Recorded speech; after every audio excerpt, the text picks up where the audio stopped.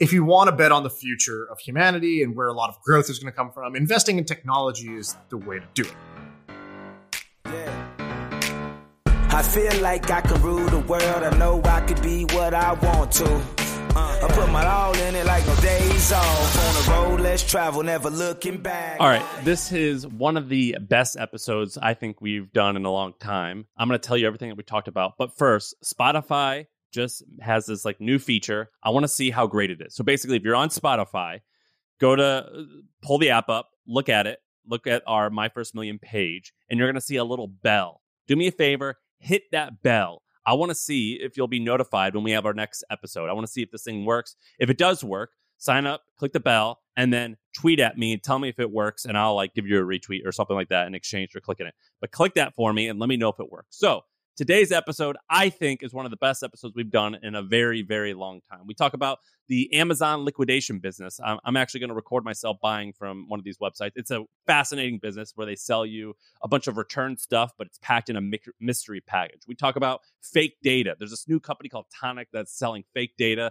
that help you test your stuff. Crazy, fascinating business. And then my favorite topic is this guy called Harold Alfon. He's the Billy of the Week, this amazing billionaire that started a shoe company and eventually gave away most of his money, but incredibly fascinating. We talk about a few other stuff like how Tiger Global is making all this money in the future of VC. That's pretty fascinating. But my favorite part was the Billy of the Week. Check it out. And by the way, on your phone, you're probably listening to this on your phone, go to Spotify, click that bell. I think they just released this recently. Someone was telling me about it.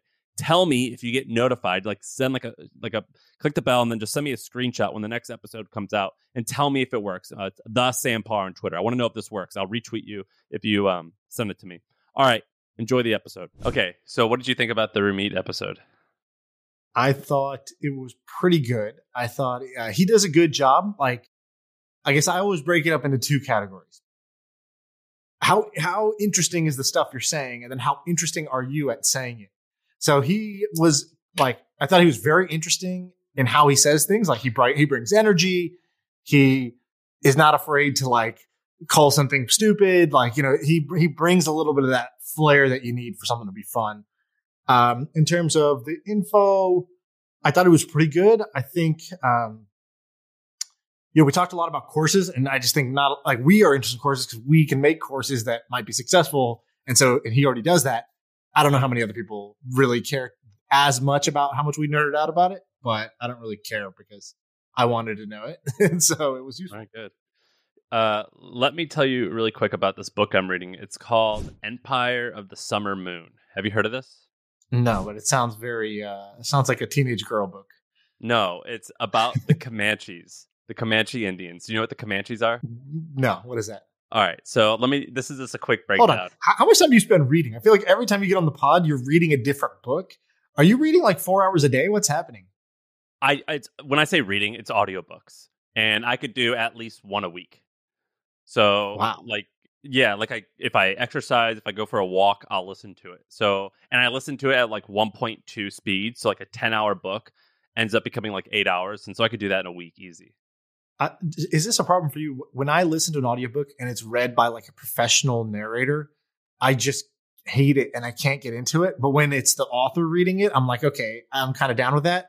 Is that a problem just for me? Because it seems like most are professional voiceover actors or whatever they call them. It actually is a huge problem for me. So I do two things. The first, if I find a narrator that I like, I go, was that mine? You find their other books that they've read? Yeah, so if I find sorry, my phone was going off. If I find narrator, who's your favorite narrator? Like some random guy who nobody's ever heard of. You're like, yeah, I love Craig Smith. Ron Chernow. Ron Chernow is a great author. He wrote Titan. He wrote House of Morgan. I'll go and read books. He has a great narrator that I like. The second thing, if I find a narrator that I like, I'll go and I'll read something that they've done. The second thing that I do is I think more celebrities should narrate books. So I just read this amazing book. I loved it. It was by John Steinbeck. It was like part fiction, part not fiction. And it was read by Lieutenant Dan from Forrest Gump. Okay. You know what I'm talking about? His name's Gary Rezik or something. And it made the book so much better. So lately I've been trying to find books. I don't even know how to say his name. Sinus is his name. I want to go and find books only by like certain celebrities that I know, and that makes the book more fun. So I actually find, and you know what's funny? I always think about this. Sometimes it's like the reason I don't really read like self-helpy business books that much anymore, and the reason I don't is I found this one author that narrated literally like 200 like self-helpy books. And I looked at what he was doing now, and he like still wasn't doing much. I'm like, well, if this fucker read all this stuff, then it should have worked. Like you. I thought you were going to say they all sound the same, but you're saying this guy read all these books and he's still, an average Joe. So fuck it doesn't work. Yeah. Like I looked up like how much he charged to read a book. And I'm like, dude, what the heck? Like you're making like $50,000 a year and you just read help yourself. Yeah. What the hell is going on? Hey, let's take a quick break to tell you about our sponsor. There's no secret formula for customer service, but there is an all-new Service Hub from HubSpot, and it's bringing service and support together in one platform so you can deliver the best experiences possible. You can free up your customer support reps' time with an AI-powered help desk so you can easily support and grow your customer base. The secret's out. Service Hub is a game changer. Visit HubSpot.com/service to learn more. So I'm reading this book right now called Empire of the Summer Moon. It's about the Comanche Indians. The Comanche Indians was like 20,000 Indians in America, but they were like in the Colorado and West area. But when you think of Indians, like you stereotype as like when in my head, I have this picture of like the Pilgrims and the Indians coming together, and then eventually the white people like mess them up. So the Comanches were badass. So they were just like normal. They were kind of normal. They weren't like that particularly special. But then they got a hold of horses in the 1500s, and they mastered horses so much so that a Comanche on a horse, what they could do is they could be riding the horse, lean to the side so you can't see them, and then pop up and shoot 20 arrows faster than one person could fire one bullet, and then reload it and fire another. And they were wild. They were wild, wild, wild. They didn't even have the word surrender in their language. Like it wasn't a word. And this is great. That's my criteria now. What do you look for in founders when you invest? Could you have been a Comanche Indian, right? Are you a Comanche or not? I want a Comanche as a founder that I'm investing in. They're crazy. These guys were bad to the bone, and a lot of stuff they didn't do was like great. Like in their culture, it was okay to torture and kill captives, and they would kidnap people, and so they're wild. But the whole story is about the history of them, and then also it centers around they kidnap a family, or they like take a family, like a white family. And they kill most of the family, but they keep this 12-year-old girl, and they end up like raising her, and she marries the chief, and she gives birth to someone who eventually becomes the chief. And the white people, America, after like 25 years, get her, and they think that they're saving her, and they bring her back. And she's like, "No, I want to go back." And they're like, "No, look, lady, you don't know what you're talking about. You need to be here." And she's like, "No, like that, they're my family now." And so out of protest, because she like inherited these values of toughness, she was like, fine. And so she starved herself and died. Wow. It's the craziest book I've been reading. You'll have to read it. It's called Empire of the Summer Moon. It's about the Comanche. I can tell you right now, not going to read the book. Definitely not going to read the book, but I loved that story. And I feel like I already got the win. I feel like if I go in and read it now, I'm going to do a whole bunch of work and not really get that much more out of it than I already have. I'm so happy with what you just gave me. Well, I got like on this kick where I was reading about Navy SEALs, and I was like, all right, who else is badass? And then I got to the Comanches. So is it because you met what's her name's husband and he's an ex-Navy SEAL? 100%. Yes. I met him the other day. He's awesome. Okay, great. That's good. All right. We have a lot to go through. This is going to be interesting. What do you want to start? You want to start with Harold? No, let's save him for a little bit later. Let's do some cool ideas. I have a couple. You have a couple, I think. You want to go first? Or you want me to go? I want you to. Okay. Let's start with this one. Okay. I think this one is one of the more interesting ideas. It's kind of random. So I'll start with that. It's pretty fucking random, but, it's this thing called tonic fake data. And so, I'm trying to chase this guy down because I really want to invest in this company now after I heard about it. So I have a cousin. I got a couple cousins that are in tech. I got three or four cousins that are in tech. One of them, my cousin Samir, he tweeted this, and I think his tweet literally has 2 likes, which is just a shame because like this is actually like an amazing Twitter thread. I'll retweet it right now so people can go see it. It's on my Twitter feed now. But he's like, "You've heard about big data, but what about fake data? Have you ever heard of fake data?" I had never heard of this. So he's like, "Check out this company called Tonic Fake Data." And they grew about 600% this last year. And he starts to like tie some things together. So he's like, you remember when HBO had that thing where the intern accidentally sent an email to every subscriber? And it's because, they were doing a test of some software system, the email system or whatever it is. But when a developer is doing a test, they have to input some dummy data, right? Some information. And so typically, like, a developer will just kind of like make it up. It'll be like first, comma, last name, like they're just trying to get through the task quickly. So they're just like inputting fake data, just from their head. And so, if you think about this at kind of like a bigger level, let's say you're testing, your Uber and you have a new feature in your app. And so he gives this example, basically like, let's say you're Uber and you are releasing this new thing about notifications. And so there's like this process of quality control testing, right? So they'll try to like, okay, sign up as a new user and try it. Okay, let's say you're already a user, log out, log back in, pretend you got a new phone, right? There's all these, like, if you have a product that has hundreds of millions of users that are living normal, weird lives, there's all these random different paths a user can take, and you kind of need to test your product through each. And so there was a guy, this is kind of the famous thing is, there was a guy who he had logged out of his account on his wife's phone. But even when he logged out, she kept getting the notifications because of just this, like the developer didn't test the feature properly of this use case. You go to a new phone, you log in, you accept notifications, then you log out, you're still getting notifications somehow.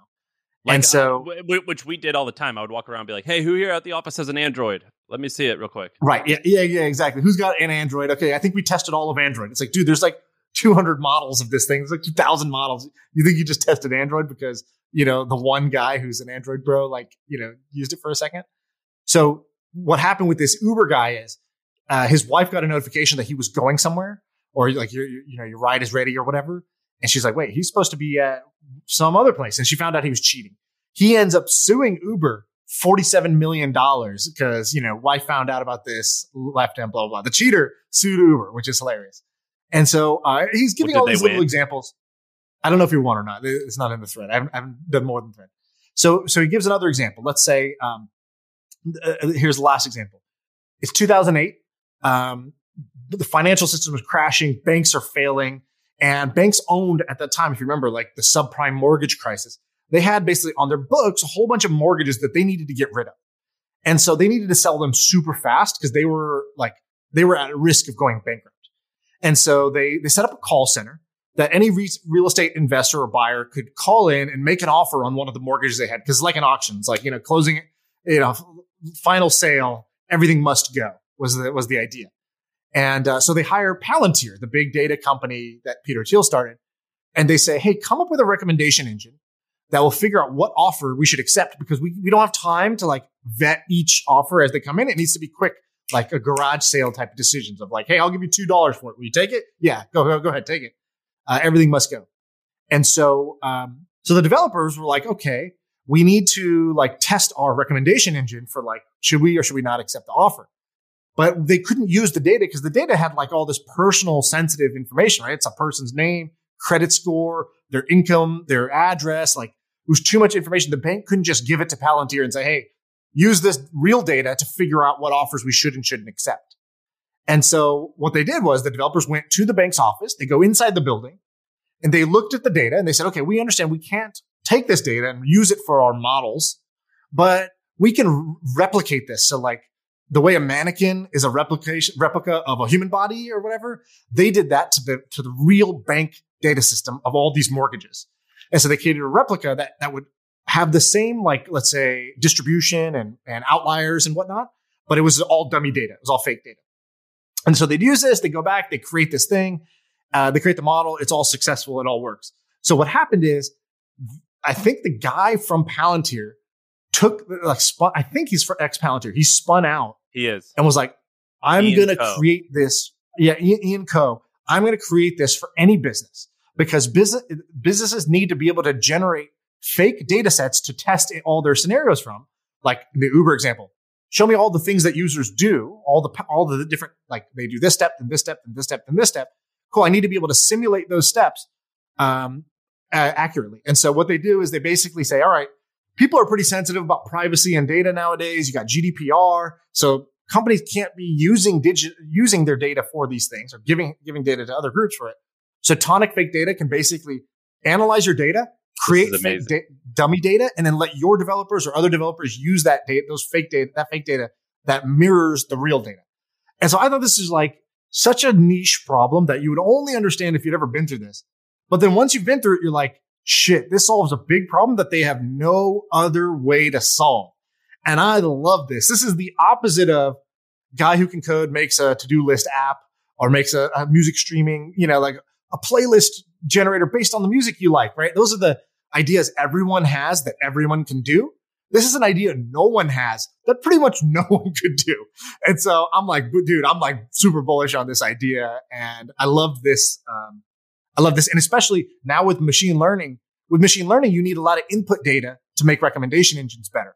Well, how do you do that? How do you get more data? Well, you can simulate or create fake data that mirrors a small sample of real data. So I just think it's awesome. It goes on two big megatrends, privacy and machine learning. And I just love that I had never even thought about this. This is amazing. Hey, let's take a quick break to tell you about our sponsor. It is a podcast that we want you to check out. It's called D2C Pod. It's hosted by Ramon Barrios and Blaine Bolus. It is brought to you by the HubSpot Podcast Network, the audio destination for business professionals. And this is a podcast about all things direct to consumer, D2C. It's e-commerce stores. It's how you optimize your brand. And they're talking with founders, marketers, and the platform creators about all kinds of things that you need to know for D2C. Website conversion, paid ads, Facebook ads, consumer trends, email marketing. If you want to know the stories behind your favorite brands, this podcast is for you. They did an episode recently about scaling creator growth and influencer incentives that I thought was pretty cool. So check it out. Listen to D2C Pod wherever you get your podcasts. How are they doing? I think they're doing well. They raised some money. He said they grew 600% in 2020. What he does, my cousin does, is he basically helps people do what he did. Like, you're interested in tech, but you're not a programmer or a designer. I'll help you get your first sales job. That's tech. What your cousin does. Tech. Yeah. So he went and worked at SIF Science. This like fraud detection, like machine learning thing. Similar story, by the way.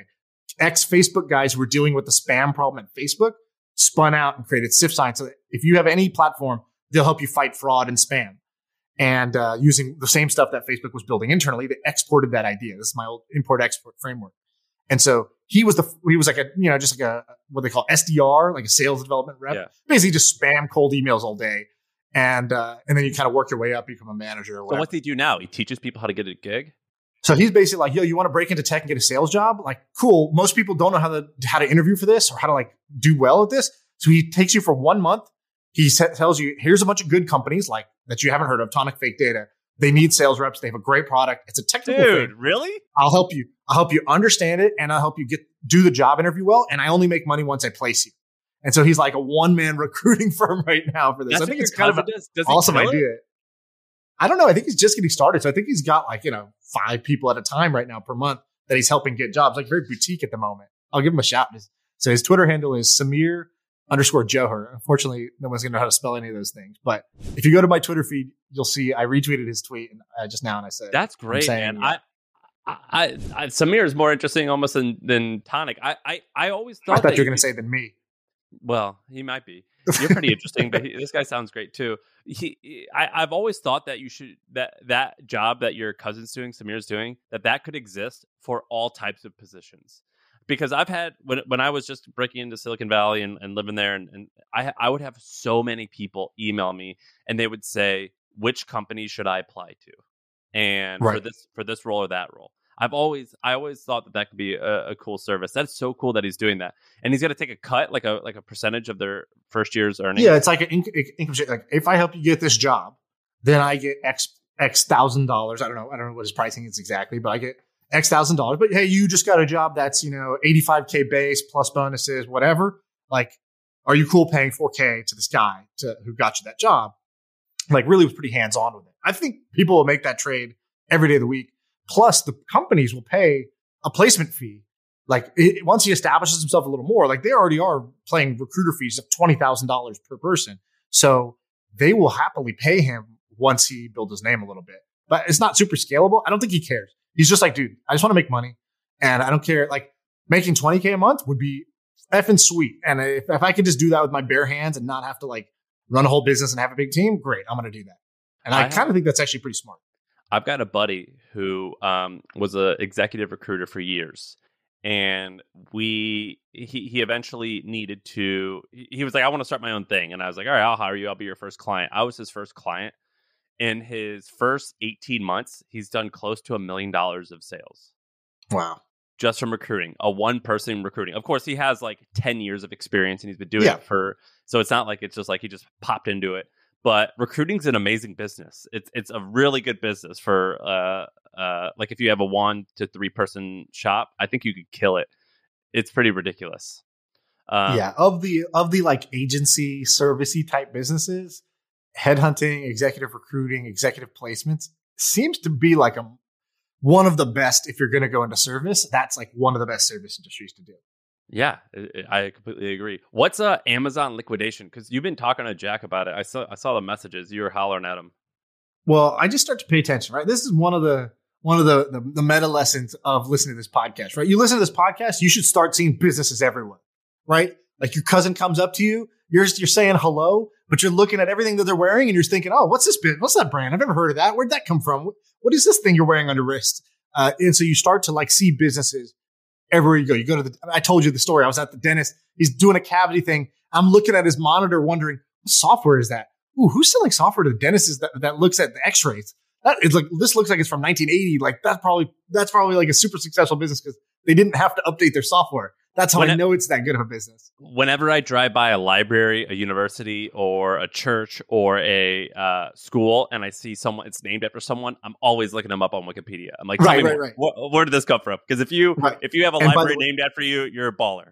And we have the Billy of the Week I'm going to talk about this week is exactly that. So, all right. So anyways, the idea is you see businesses everywhere. So same thing happens with ads. Now, every time you see an ad, it's not this annoying thing to scroll by. It's like, who are you that you can spend money to get in front of me? Are you making money? What is this business? So I saw this ad on TikTok that was basically like, it was somebody receiving at their doorstep, not a package, but a pallet of packages. Like a normal person was like so excited to open their door and they like, like you see it like a shipyard, like a pallet of boxes just taped up and they're all like a mismatch of boxes. It wasn't even like, it didn't look good. So I was like, what's that? And he said, get a pallet of Amazon. It was like Amazon liquidation. Get a pallet of Amazon goods for like $10. Something like that. Some like ridiculous like claim. And the one that I was looking at was. Do you remember what the service was called? Okay, so look up this URL. Charming. So CHARMING. CharmingZR.shop. Right. So you already know. This is some fucking drop shipper motherfucker who is doing this. This is not a long-term brand they're investing into. Charming ZR.shop. Okay. Yeah. Okay. So yeah. So it's like a drop. Yes. It's just shit. They're just selling crap. Shit. Right. Okay. They're selling the crappy leggings that you see on TikTok. So look in the thread that me and Jack and you are in, and click that exact link. So this says, huge value backlog, picking liquidation package, $9.99. And then you see these giant, like from an Amazon warehouse packages, and it's basically returns. And you can get like the medium value, you get the large, you get the super large. The super large one, which I think is, or the whole thing, which is what the picture is of, is $60. So $60 for the whole thing. And so here's what it says. If you just scroll down their site, and you know it's good because look at this. It has like the flashing yellow and red text. So like this is some, again, dropshipper motherfucker who's like, I'm going to optimize this. Limited stock. It's flashing red. And he goes, in the United States and Europe, Amazon, eBay, and other e-commerce platforms have too many returns. And there's no redundant warehouses to accommodate those returns. Therefore, as a top liquidation company, we've collected these returns at a very low price and put them repackaged into pallets for sale. Some of the packages in the pallets lack the outer packaging, like there's no box. Some of them, and the functions are normal and do not affect the use at all. This is why we can sell these at low prices. And it says, this is a mixed pallet of Amazon bulk, which is also like junk. There's just a whole bunch of random things. And it's like, you get what you get and you don't get upset. That's the policy. Listen to their sizing. It's medium, large, and super large. With 3 fire emojis, by the way. And the picture is like a pallet wrapped in plastic. It looks like a like a Nintendo and like an oven, a coffee maker. Do we have to order this, right? Okay, 5 to 14 businesses. Yeah, we need to do that. By the way, you want to grow the YouTube channel? Here's a stunt that becomes a YouTube video. That's I ordered an Amazon liquidation thing for $60. Here's the unboxing of my liquidation. So I don't know where you're at. If you don't want to do it, I'll do it. But we should do this and film it. And I think you'd be great at this. Your American Pickers days are going to come back in handy here. All right. So let me just tell you a few other hilarious things. Oh, customer service. Guess what his customer service email is, Sam? What is it? Wait, what is it help at a help desk at Charming Z Shop? No. Is it service? Is it returns? No. Is it like Big Baller 69? Yeah. Speed of Villa Ack 96 at gmail.com. Oh my God. This is awesome. Did you saw a Facebook ad for this? TikTok. I've been getting TikTok ads for this thing like crazy. So I bet you this guy's found some arbitrage where this is hitting on TikTok, and he's just advertising, or he's retargeting me at least, because I'm seeing quite a bit of it. But there is this market. And so I mentioned this to Jack, because Jack, who is our clever friend, Jack Smith, who just finds shit like this before we do typically. He's always like into interesting stuff. So he had told me about this like a year ago. He's like, yo, there's this Amazon liquidation thing. You should check this out. And I was like, what? What is that? And then he sent me something that was actually like the high class version of this. So Blue Lot? Yeah. So bluelots.com. So that's the YC version of this. I don't think it took off. What they were doing was they were taking these pallets, these liquidations, and they were just listing them for like an instant auction, like a live auction. It's like the retail price of these items would be $500. You can buy it for $14. Go, like just click buy now. And they're just basically taking junk, I think on kind of consignment, and flipping it. And so this is like a flipper business of liquidations that I don't really know anything else about. I just thought this was funny and interesting. And I don't know. What do you think about this? So let me tell you what I would do. I wouldn't do it the way the Blue Lot's doing it. So there's this company that we wrote about in 2020. It's called Unclaimed Baggage. That's all it's called. And What it does, it's based out of, I believe, Alabama, Scottsboro, Alabama. It has like 200 employees. It was launched in 1970 by a guy named Hugo Owens. And when he launched it, basically the idea was he made a deal with the local airport, and it says any luggage that has been there for like 30 days or whatever it is, you know, we'll take it off your hands. And they just have a huge store, and they also have an online store, but they have a location. It's like a warehouse that you can go and buy all the stuff and all the stuff that's in it. And I believe he's crushed it. And so it kind of looks like like remember like Ross stores or like Marshalls, TJ like Maxx, the stores where it's like it's not high quality shit. It's mostly crap, but you can find some gems. But it's like just there's stuff all over the place, you know. And it's like fun. It's kind of fun. Like you go there and like I don't even know what this thing is, but like this Bluetooth speaker, I don't need it, but I'm gonna buy it anyway. I'm gonna buy it. Right. That's what I would do with this. Is I would have a massive store and just sell this stuff. I wouldn't do it online. I would do it 100% in person in a cheap area where it's relatively low income, and I would have tons of stuff. And by the way, the unclaimed baggage thing, it says, cool, bags get lost, and then 99.5% of them like get back to their owners. But then it says less than 0.03% are never claimed. And so they made an agreement with all the airlines that says we will kind of give these bags a second life. We'll take it off your hands so you don't have these bags, unclaimed bags that are just sitting here, and we can resell. The items that are from it. They say only about 1/3 of the unclaimed items can be resold. They go through like a kind of a QA process that says, and they have about 7,000 uniquely discounted items for sale each day where they got from unclaimed baggage, and then they have like an online store. And they clean. So what they do is they clean the clothes before they get them. They clean 70,000 clothing items a month, and 1 million people go to the store every single year. And it's about 150 miles outside of Atlanta. So people are going like just for this store. It's like a shticky type of like cute thing to do. I have a friend. You should check this guy out on Twitter. He's pretty interesting. This guy's Sunny Bird with a Y. He has he created like a returns business. He had a clothing brand, and he saw one of the challenges is somebody sent something back for a return or an exchange, and he was selling like suits that were like a few $100 suits or something. And then what he did was he was like, all right, look, you he basically was like, all right, you send back the suit. Now I need to like get this stain off, or I need to reapply the tag, or I need to do this other thing. Otherwise, this is like an unsellable item. And so he like got a facility basically in North Carolina somewhere and started accepting these items for him for his own returns first, and started getting good at refurbishing them, like reapply the label, get the stain out, re-steam it so it's not wrinkly or crumbled up, or like, he's like, dude, I can't even explain the number of variations of how people send back the shit wrong. And he's like, so we just had to handle all those variations. And once he started doing it for himself, he was like, oh, cool. I could just make this any brand. You could just, if you have items like this, just send them to us. We'll turn them over, $7 per item or something like that. And then we'll like, you can go resell that item. We brought it back to life for you to be able to resell it as new. And I thought that was pretty interesting. And he's doing well. And it was just one of those like kind of messy businesses that's like, I wouldn't really want to start it, but I totally think it's going to kick ass for whoever is willing to do the work there.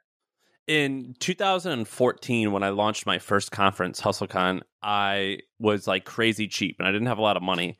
And Costco is famous for like taking so many returns.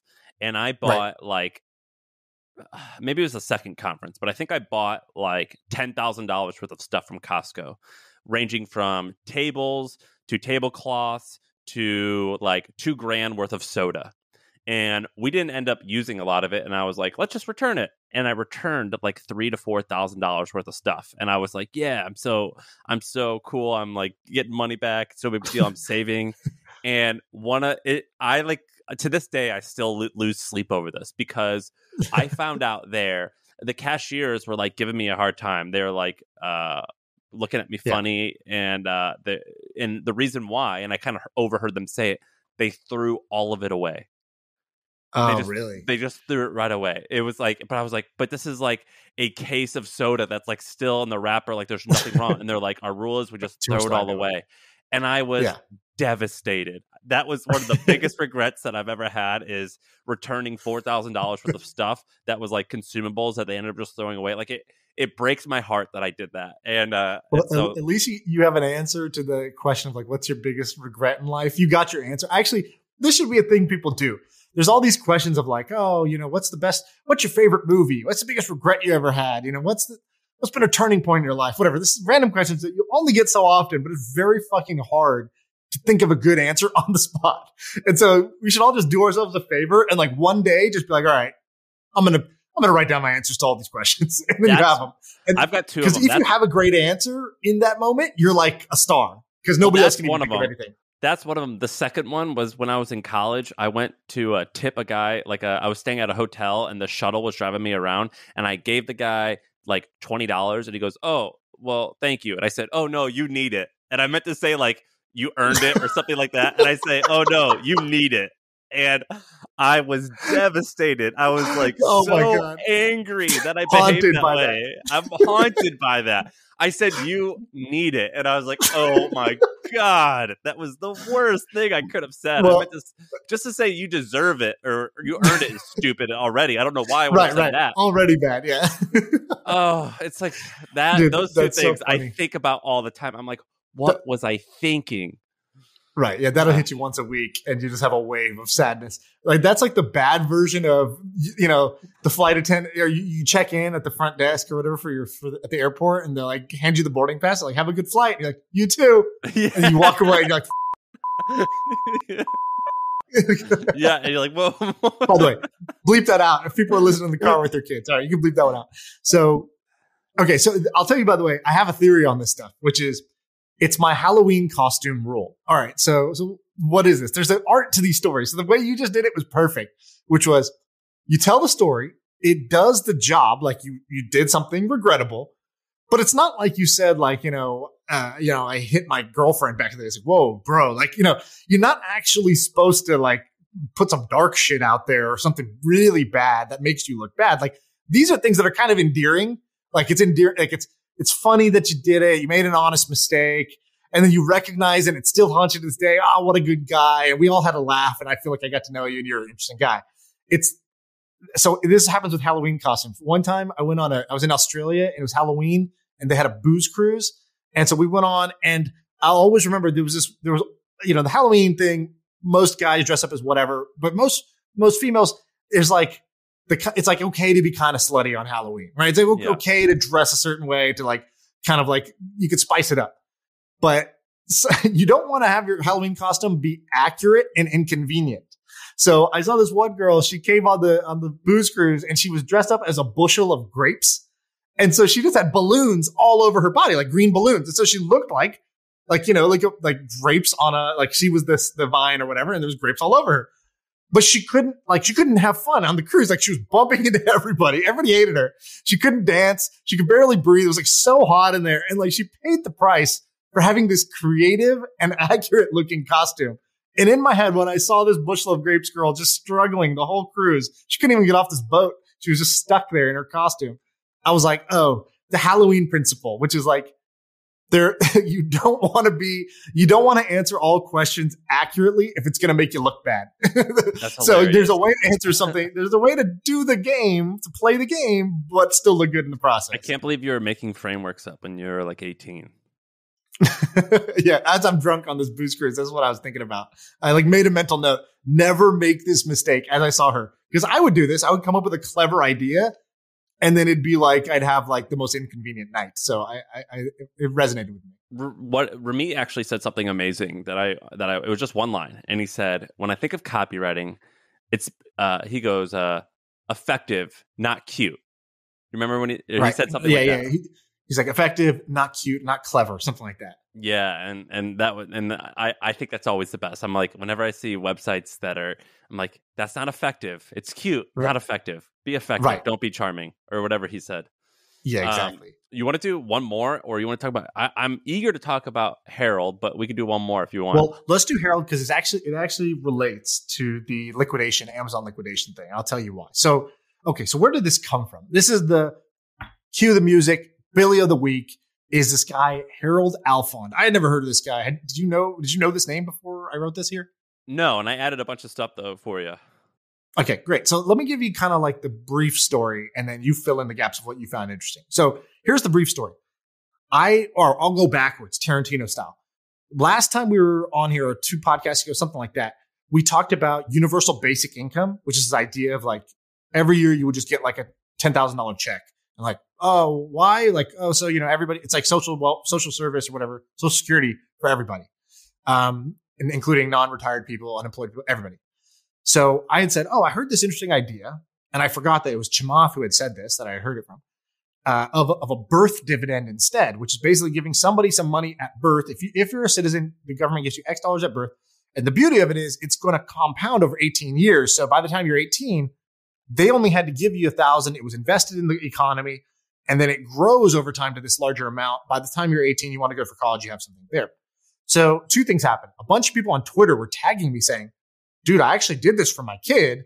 And look at this. And so some guy was sharing screenshots of like, I put in $1,000 or something like that. And then he's like, and then I added, I think it was $50 or $100 a month. And he showed that the balance was now $93,000 that was in this. And he's like, how much had they invested? It's crazy that it grew. I don't know all the details, but he was basically saying like, yeah, I did this for my kid. And it was a great idea for me. And I thought, okay, that's interesting. And so then I saw that somebody goes, yeah, it's like Harold Alfond in Maine. I said, okay, I don't even know what any of those words mean. What are you talking about? So I Google it. And basically there's this guy, Harold Alfond. He was kind of like a shoe mogul, basically. He started off as a shoe boy working in a shoe store. I don't even know what the job title is, but he went from like shoe boy to manager. Then he left, and him and his dad buy a factory. They buy a shoe factory, and they flip it in 3 years to a larger company. And then he goes and he buys another factory called the Dexter. Either like the place is called Dexter or something like that, but it's like the Dexter Shoe Factory, something like that. And he becomes a private labeler. So he's making the shoes that are being sold in JCPenney, in Sears, and a bunch of other like department stores nationwide. And so that grew pretty fast as he became their shoe provider. And then he says, all right, I'm so worried. Like if JCPenney cuts me off, or they're always putting price pressure on me because they know they're my big customer. Like screw it, I'm going direct. So this guy hires a sales force, creates a public-facing brand called Dexter Shoes or whatever, and takes it like kind of nationwide himself, starts to be successful. But the thing that's interesting is, or there's two things. So his business story gets interesting because he actually ended up inventing the outlet store, which is similar to what we were talking about with the liquidation thing. So in any factory, he knew this because he owned factories. In any factory, not 100% of the shoes are like up to snuff, up to standard, right? So what do you do with the like non-first grade shoes that were made? He's like, you would either throw them away, like you mentioned, or you would sell it to, we call it like a jobber. I don't know what that means, but you'd sell it to a jobber for $1. He would go mark it up and sell it for $5 somewhere. He's like, hey, that's a pretty good, like 5X. Why don't I just do that myself? A jobber is typically, it's just a company that distributes. So it's they have shelf space at Kmart and they just need stuff to fill it. Gotcha. Okay, exactly. So what he did was he's like, I'll create my own. And so he creates this kind of signature look, this log cabin looking store. And he's like, this is where you can go get the stuff for cheap because these are the kind of like refurbished or not like kind of odd size, slightly imperfect. And so he creates an outlet store. So he creates the concept of outlet stores. It gets really popular. Other brands start to see that, oh, wow, this guy's like, he's turning his waste into revenue, his cost into profits. Like, okay, we want to do the same. So they start opening up stores right next to his off the highway. And so that's how you started to get these like so what do we call like outlet malls, where you would get a bunch of different stores all putting their outlet stuff together here. And so that was kind of like one of his inventions. Anyways, he ends up selling the company to Berkshire Hathaway. So he sells it to Warren Buffett for $433 million in an all stock deal of Berkshire. And I think you added some notes here, but all I know is that later on, Warren Buffett apparently said like, this was one of the worst investments I ever made. So why did he say that? What I added there was basically when he bought it, I think he bought it in the 80s. When he bought it, he said, this business is amazing. He wrote, Dexter, I can assure you, needs no fixing. It's one of the best managed companies Charlie and I have ever seen in our business lifetimes. Right. He says, a business jewel. He goes, when I go to work, I sing. There's no business like the shoe business. He thinks it's excellent. But what the issue that happened around that time is basically cheap international stuff started coming into right. America. And he said something like, he goes, well, cheap imported shoes from low wage countries started coming. But someone forgot to tell the Dexter's managers and their workers about that. And they just forgot to address it. And so over time, right. he predicted that it was going to make about $120, $150 million a year in profit. After a handful of years, it ends up losing tons of money. He merges it with Burlington Coat Factory, or at least tries to, and eventually it goes, it's done. And a big problem was that Harold started the company in a small town in Maine where basically 2,000 people worked. And at this point, they were mostly older people. And Buffett was like, well, we just lost all this money. It was a horrible. He goes, if you look in the Guinness Book of World Records, it goes down as the worst deal ever. But the worst part is now all these people are all out of work and they pretty much are too old to learn a new trade, and they're screwed. And so he calls it one of the worst deals of all time. The quote was, we lost our entire investment, which we could afford, but many workers lost a livelihood that they could not replace. Okay, good guy, Warren Buffett. All right, so okay, this is where Harold Alfond now has a bunch of money, a bunch of Berkshire stock. Berkshire stock continues to appreciate over time. So he sold it in 1993. Berkshire has just continued to grow and grow and grow over the years.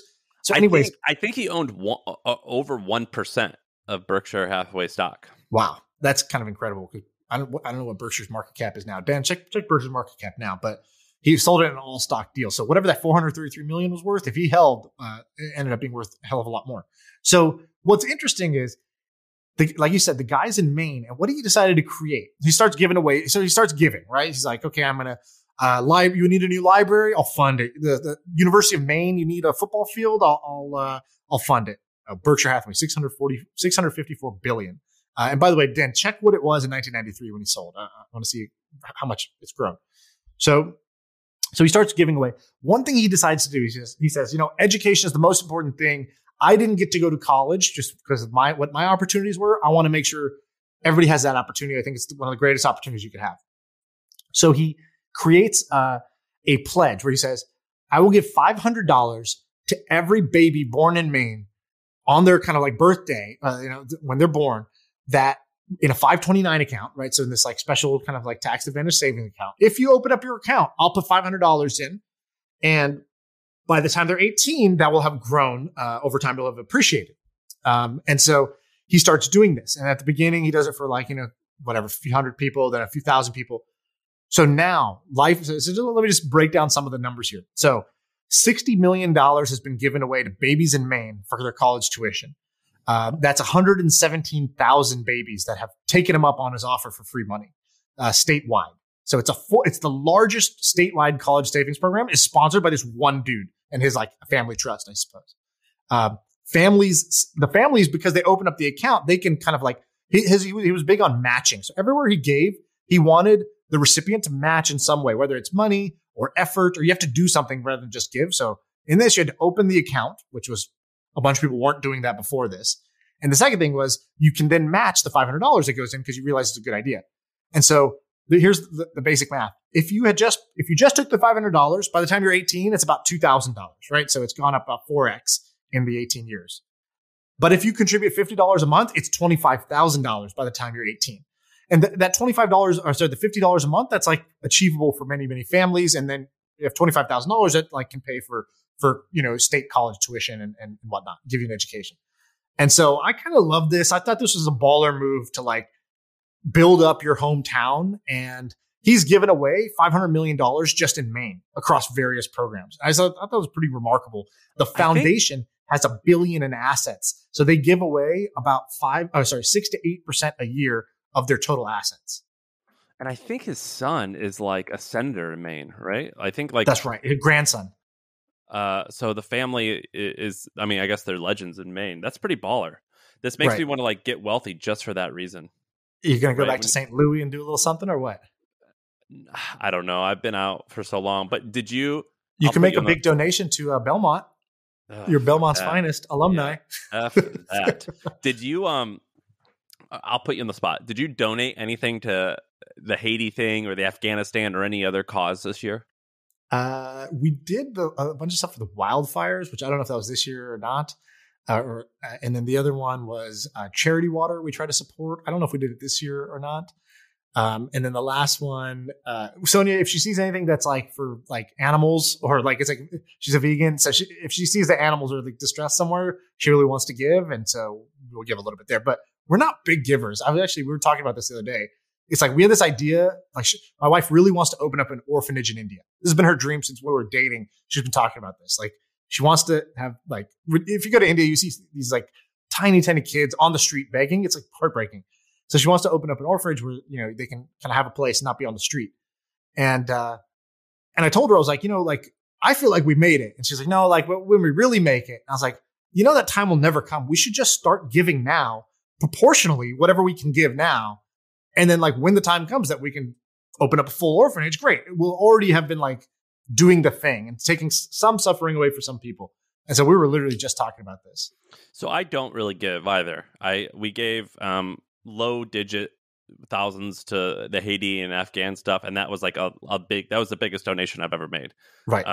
And it might have been $2,000, I think, 1,000 to each. And I tip that's new. We don't ever do that. And I realize that's a huge mistake. That is such a huge mistake. And I think it's a huge mistake for one major reason, two major reasons. One, it makes you feel so good to do that. Right. Even, no one has to know, but I guess I'm breaking that rule. I'm telling a bunch of people. But the second thing, it can giving away money, I think, will make you earn more. So John Rockefeller was famous. He actually gave 10% of his income every single year, starting at age like 12. Like the year he started making money, he always gave it away. We talked to, we joke about Mormons. They do this a ton. A lot of Christians, they do tithing. I guess that's 10%. Right. I don't know how I don't know how other religions do it. I'm sure each religion has like their version of this. We should totally give more, and we don't. And it's kind of messed up. It's I think it's wrong. I like kind of convinced myself. I'm like, well, I'll just tip a lot, which is like kind of bullshit. But it's not entirely bullshit, but it's half bullshit. We should totally give more. We don't give nearly enough. And so that's cool to read the story. Whenever I read these stories, I'm like, I want to get wealthier just to do this. There's a guy who, what was the guy's name in San Francisco? And there was this amazing article. It was called "The Billionaire Who Gave It All Away." You know what I'm talking about? His name was Patrick. Patrick Feeney, I think. Is his name Patrick Feeney? Let me look it up. So anyway, his name's Chuck Feeney. So he created basically the stores that I'm going off of memory. I read his book a while ago. He's 90 years old. He currently lives in San Francisco. I'm reading this the billionaire We did a Billy of the Week on him. Chuck Feeney. I remember you brought him up. Chuck Feeney, the billionaire who wanted to die broke and is now and did it basically. Right.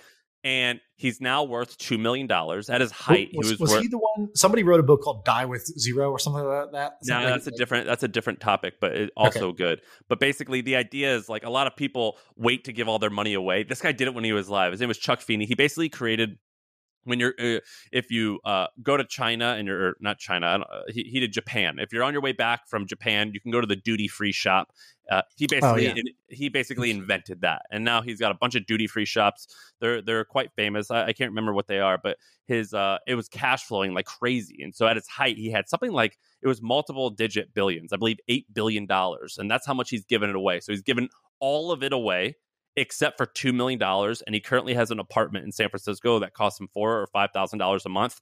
And that $2 million is all he's got left. Crazy fascinating. I remember reading about him and I was like, I want to get rich just to do that. So pretty cool. But like a lot of people, when they start making money, I'm like, ooh, I don't know. That's, you know. I don't even know. What is the thought? There is some thought that like kind of like blocks you, but what? I can't even put my finger on it. It's not like I can say, well, I'm thinking about it this way, but that's the wrong way. It's like, I think I'm just not thinking about it, or I'm thinking about it, and then it kind of becomes a heavy topic because I think I should do more, and then I feel guilty, and then I just move on with my life and I just do nothing. I distract myself, you know. I don't want to blow up his spot too much, but the guest we just had on, Ramit, I've heard stories. I've heard that he is a very good giver. Oh yeah, I like hearing how people give. I have a friend who, as soon as he made a bunch of money, gave a ton of laptops away. And I thought that, you know, there's like there's something really cool about when you give somebody a knowledge engine or like a monetization engine. It's like, you know, it's sort of like a teach a man to fish thing, but you're not teaching anybody anything. You're just giving them a tool that, if used well, can generate like kind of an infinite number of returns. And so I like that idea of like, you know, whether it's micro lending or it's you know, what was that project where they dropped a tablet off? Do you remember this? They dropped a tablet off in the middle of Africa with no instructions. And No. do you know what I'm talking about? No. So I might butcher some of the details. They ran this experiment. They left an Android tablet, which I think had like nothing, like kind of like nothing on it. I think it was like a wiped reset thing. Maybe it was just like the boot sequence. And they just left it in this like village in Africa.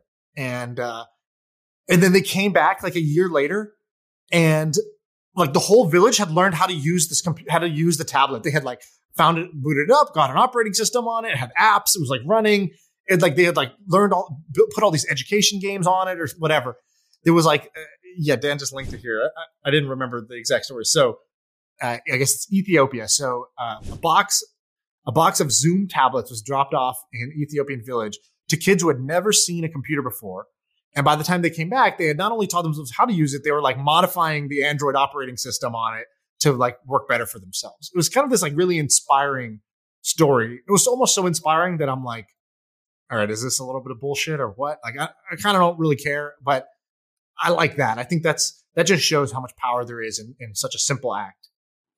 Yeah, I think it's great. Well, we should organize something for like our listeners to like. Yeah, we should do something via the pod. Let's give something fun via the pod. Well, the way that we gave to the Afghanistan, I think we only gave him $1,000, so it wasn't like that big of a deal. But the guy, his name is Sol, SOL space, and then Orwell is his last name. He owns Examine.com.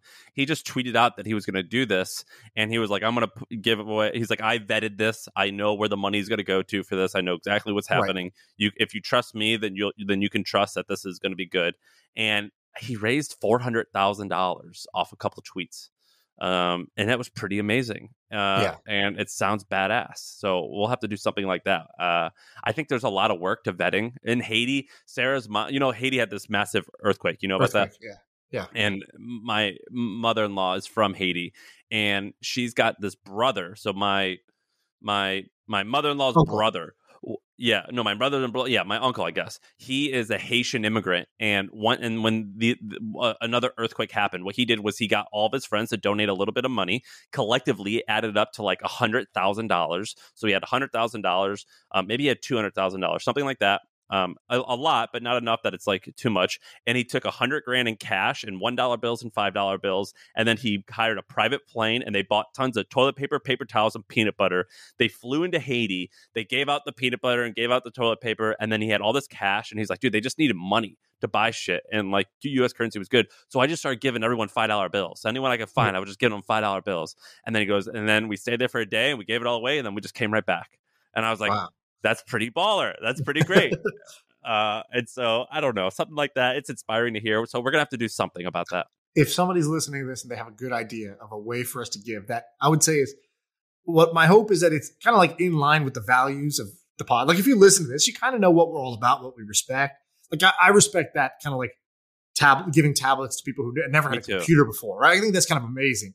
And so if you can think of a good way for us to do this where you kind of, you know, where the money's going, you know, it's legit, you know, that this is going to like actually help people. Definitely hit us up on Twitter or whatever. Give us ideas. Can we go a little bit over? Can I, there's something you want, I have a lot of stuff on here. Did you see, I did a ton of research on a variety of different stuff and you totally overlapped with a lot of my stuff. Scroll down, look at all that stuff. I'm going to have to get to it all. It's like so much work that I put in. We're going to have to get to it next week. But can we wrap up with the theory of the future of venture capital? Yeah. Because I'm curious what your opinion is and why you're saying this. Is that one of the things you research or you want me to spiel? I want you to tell me your opinion. Okay. So I was thinking about this. So basically I was like, all right, venture capital, I think is a great place to be because I think technology is driving a ton of progress. So you basically, if you want to bet on the future of humanity and where a lot of growth is going to come from, investing in technology is the way to do it. That's pretty clear to me. All right. So within that, how do you perform well? So I was thinking about, all right, you have venture capital, and venture capital is kind of changing, and people like to talk about this. So here's my theory. Why is it changing? It's changing because, there's this new, like, the secret's out that you should be investing in technology. So you have like SoftBank coming over the top with the $100 billion vision fund.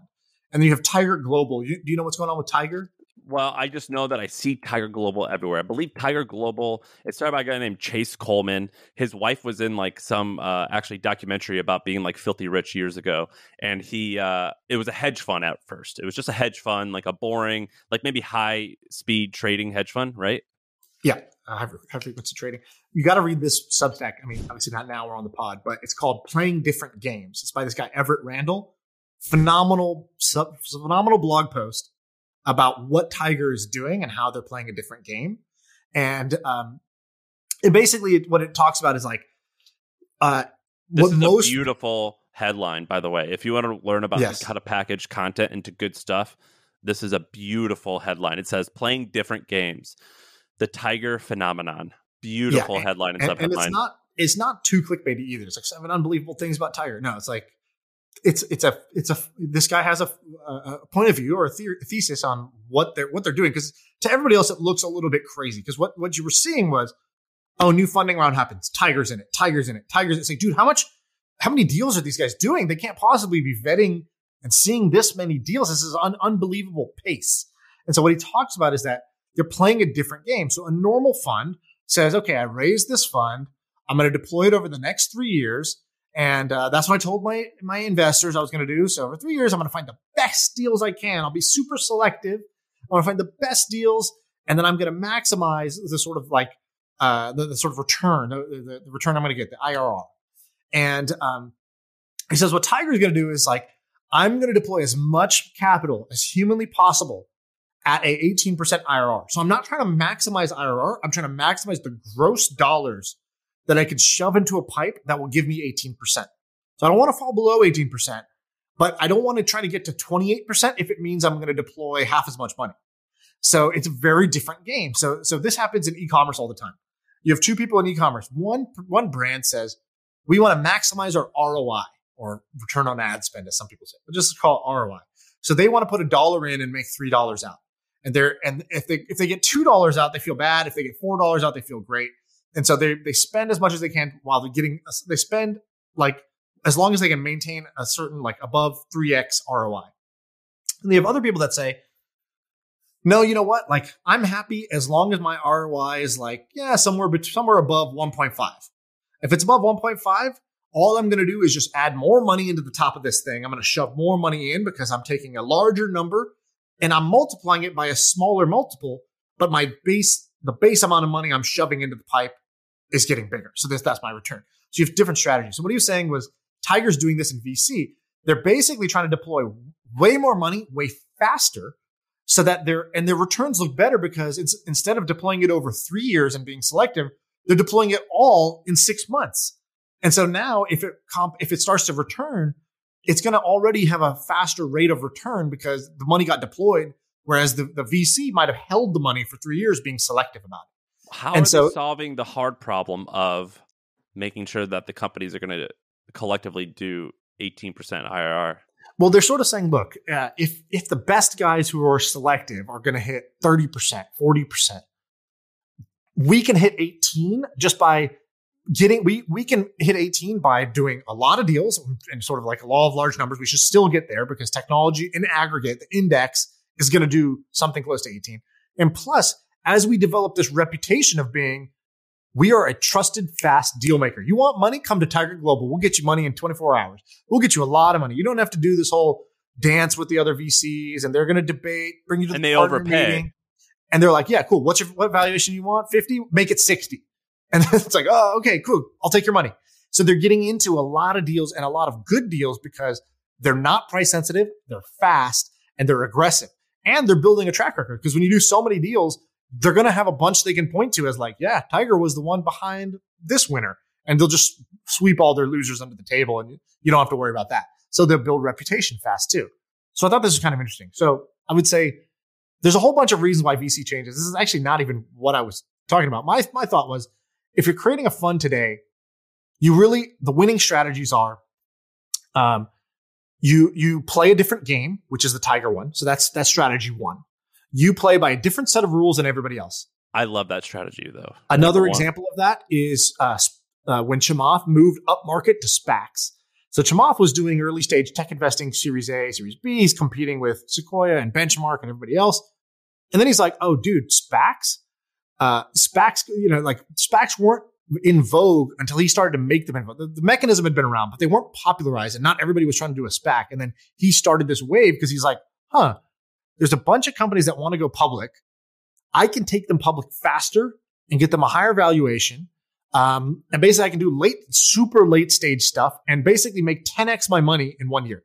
And so he does one SPAC. He's like, oh, this is amazing. He did SPAC A.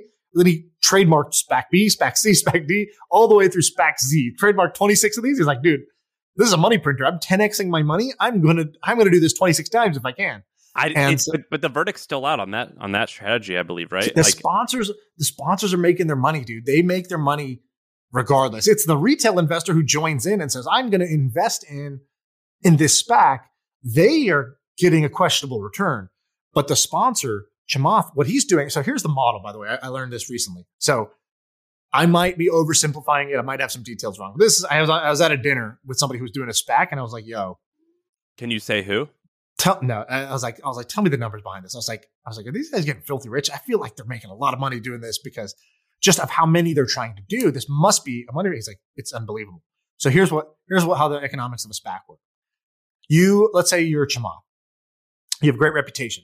So for those who don't know what a SPAC is a special purpose acquisition corporation or something. So it's basically a blank check holding company. So you go to the public market and you list your SPAC there and you say, give me $400 million. I'm going to take that $400 million and I'm going to go find a company to invest in. And so he goes to the public market. He says, I don't know who I'm going to invest in, but I'm going to invest in somebody. But his reputation was strong enough that he was able to raise $400, $500, $1 billion. Bill Ackman, I think, raised $7 billion or something crazy for their SPACs. So they don't even know who they're going to acquire. You have a deadline. You have a 2-year, I think, clock, 18 months to 2 years, something like that. You have a deadline. And if you don't buy a company, you have to buy it back plus a certain amount of interest. Yeah, there's like a warrant, basically.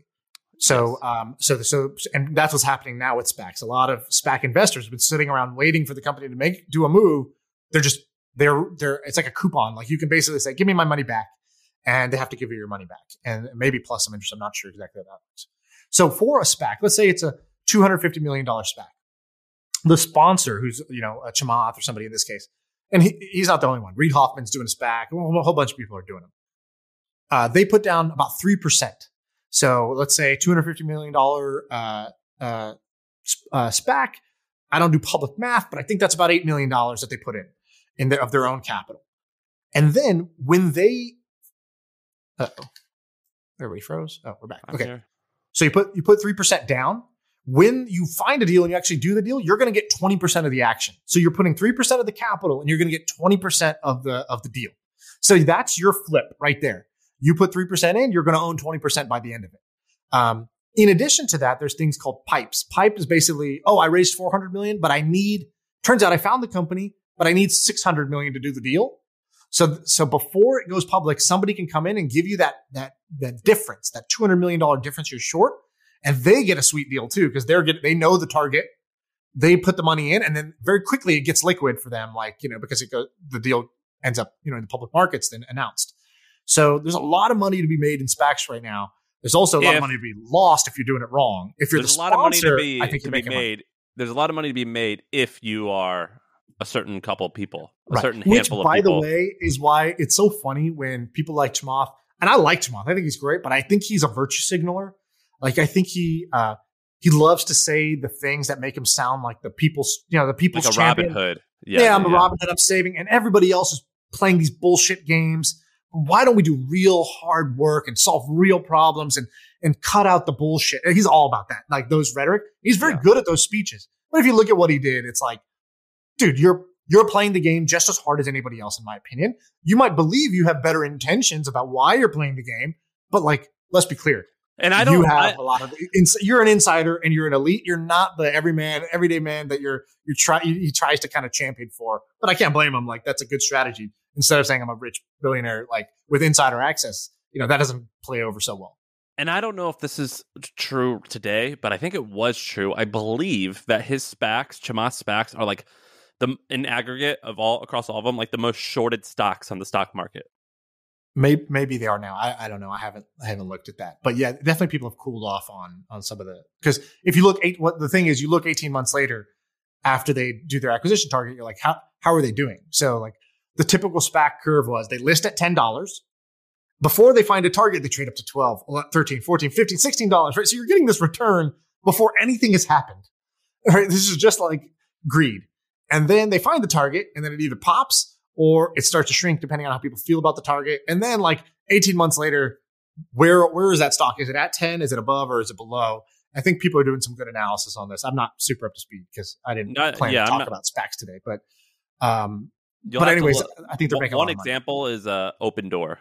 Have you look at Open Door's stock? I think that's one of his SPACs. Is it doing well or no? Just look at it. It's the exact arc. So you guys couldn't see this, but right. Sean's what's that arc called? It's just like a standard deviation hype cycle. Yeah, like a no, it was like a standard deviation looking chart, and that's exactly what Open Door looks like. It's like it starts small, gets huge, goes back to small. Lists at $10, runs up to $34, and it's currently trading at 15 to 17. And so if you were in the $10 bucket, yeah, you do have gains right now. So I'm not saying SPACs are good or bad. I guess what I'm saying is, if you're my main theory here was you got to do something different. That's one way. If you found a different game, now people are going to copy you, just like Chamath, to his credit, figured out that this was a good model, was the first one doing it, and then there's just been a flood of SPACs since then. Everybody and their mom who can SPAC will SPAC right now, and even startups who can't really raise well or aren't strong enough to go public, they can go public via a SPAC. And then all of a sudden, hey, we got liquid. Great. So there's definitely a lot of lipstick on the pig going on. Wait, so we have to wrap up this segment, which was VC. You do the Tiger thing, you become like Chamath or do something different. And those are one. Those are play a different game. Tiger and SPACing, that's an example of playing a different game. The second one is you're the big brand. So Sequoia, Benchmark, Andreessen, they're always going to get the best deals, or they're going to get allocation if they want in the best deals because of their brand name. And those funds are so big, and you can't even invest in them if you wanted to. That seems like the hardest one to do. Well, yeah, because great. It's like saying start off in checkmate. How do I do that? How do I become that brand? That's obviously that takes time, but they'll do well. I'm just talking about who's going to do well. People playing a different game, then the big brands, then the niche specialists. So this is I'm a VC fund focused on cannabis. I'm a VC fund focused on automation and machine learning. I'm a VC fund focused on, let's call it SaaS software, like David Sachs, Craft Ventures. So there's like a whole bunch of these, right? Vice Ventures. They brand themselves as specialists in this one thing. You could do a media one if you wanted to. And basically what happens is if you picked a vertical that works, like SaaS is a good vertical, automation is a great vertical, right? You're going to see more deals than anybody else in that vertical than a generalist because you say no to everything else that's not this. So you're only spending your time here. You build your brand there by creating a bunch of content. You're blogging, you're podcasting about why automation's the future, why self-driving cars are the future, blah, blah, blah. So those founders will come find you. And then also they'll keep you in deals. So even if Sequoia or Benchmark wants to do a deal, the founder will add you for that credibility because you're a specialist in that niche. And by you stamping them, it's valuable. And they think you'll add value because you are more knowledgeable about this domain than anybody else. So I think the niche specialists can do well. Then there's celebrity angels. That's like Naval, Balaji, same sort of thing as the big brand. And then the last one is called venture services. What are venture services? Are you familiar with Tusk Ventures? Do you know what Tusk Ventures is? No. There's this guy Bradley Tusk. He's got a book that you might have read. He was, I think he's like an ex-Washington policy guy. I don't know his story. Yeah. I know Bradley. He's like a policy guy. What he got kind of known for was when Uber was in its early stages growing. Uber was having hella trouble with cities and the taxi cartel and like every market they were fighting against taxis in the cities. And then the people wanted them there. And so he was giving them a bunch of consulting and advice. And then he got to invest, and Uber was like one of the best investments of the decade for an angel investor. And he did that also with Airbnb, another group that had policy questions. And so any startup that had a regulatory or policy challenge, which actually many do, it was like, oh, we should include Tusk in our round. That's what their value add is. And so he had a services business that was his consulting business for this that he built. I think he owned 100% of it. I think it's a $100 million business. And then he created a venture arm just to invest equity and get equity in all those. What was the service? Just exactly this. Yeah, exactly the sort of policy, legal, regulatory advisement, consulting. Lawyer, basically. Lawyer, but specifically with like public policy, I think. So like lawmakers more so than like drafting your shareholder agreements. And so, built this really successful services business, but didn't leave it as a service business, added a venture arm to it. And because of that, he owned equity and things that ended up being very, very valuable. And a lot of ad agencies try doing this, and they only do okay. I think that if you did it with a different shtick, like what this guy Tusk was doing, then it could be interesting. A lot of ad agencies don't do that. You remember Red Antler and all those guys? Yeah. I think they took a sliver of equity. Yeah. You had to give them like there was a minimum. It was like $50,000 plus some type of equity. Right. Well, friend of the pod, Andrew Wilkinson, he was doing this with Tiny, right? With MetaLab, the design agency. So design agency, and so Slack is paying him cash to design the first Slack client. Could have took equity also, or could have had an equity arm that says, great, let me also invest in your next round or in this round with you. Separately, we'll take the cash on the balance sheet that we're making from consulting, and we will invest it into the projects that we believe in that are in this portfolio. Would have done phenomenally well, but didn't do that. In his case, he used it to go buy businesses separately. Do you know who David Cho is? No. So David Cho, and this will be the last story. David Cho is this kind of degenerate gambler, crazy guy. He's when he was 18, he started traveling. He had a show when Vice was popular of him hitchhiking across the country. It was called like David Cho Hitchhikes Across the Country. And he's just kind of this degenerate, crazy person.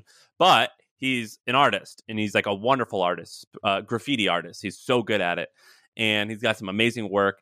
And right when Facebook got started, David Cho was kind of like a cool guy. Like a lot of people knew who he was, and they wanted his work, but he was hard to get. And so eventually, Sean Parker hires him to paint Facebook's office. They want this. They want to paint this like amazing graffiti.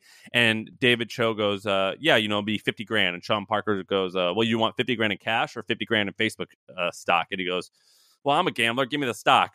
He takes the stock, and it's worth like $300 million a few years after Facebook goes IPO. And it was all from this Facebook wall that he painted. And I went to the Facebook office, and they ended up taking down the or they moved to a different office, but they saved the wall. So throughout the office, you could still see the David Cho painting. And That's so he amazing. ends up, at the time when I wrote the article, like 4 years ago, it was like $200 million that he made from the $50,000 worth of art.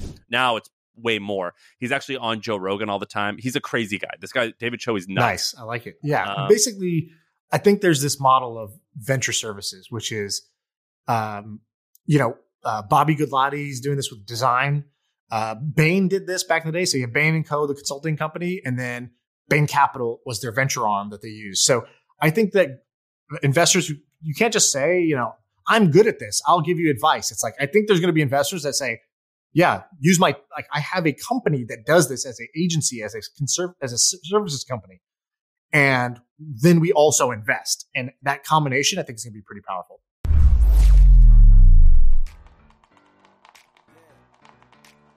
I feel like I can rule the world. I know I could be what I want to. I put my all in it like no days off. On the road, let's travel, never looking back. Like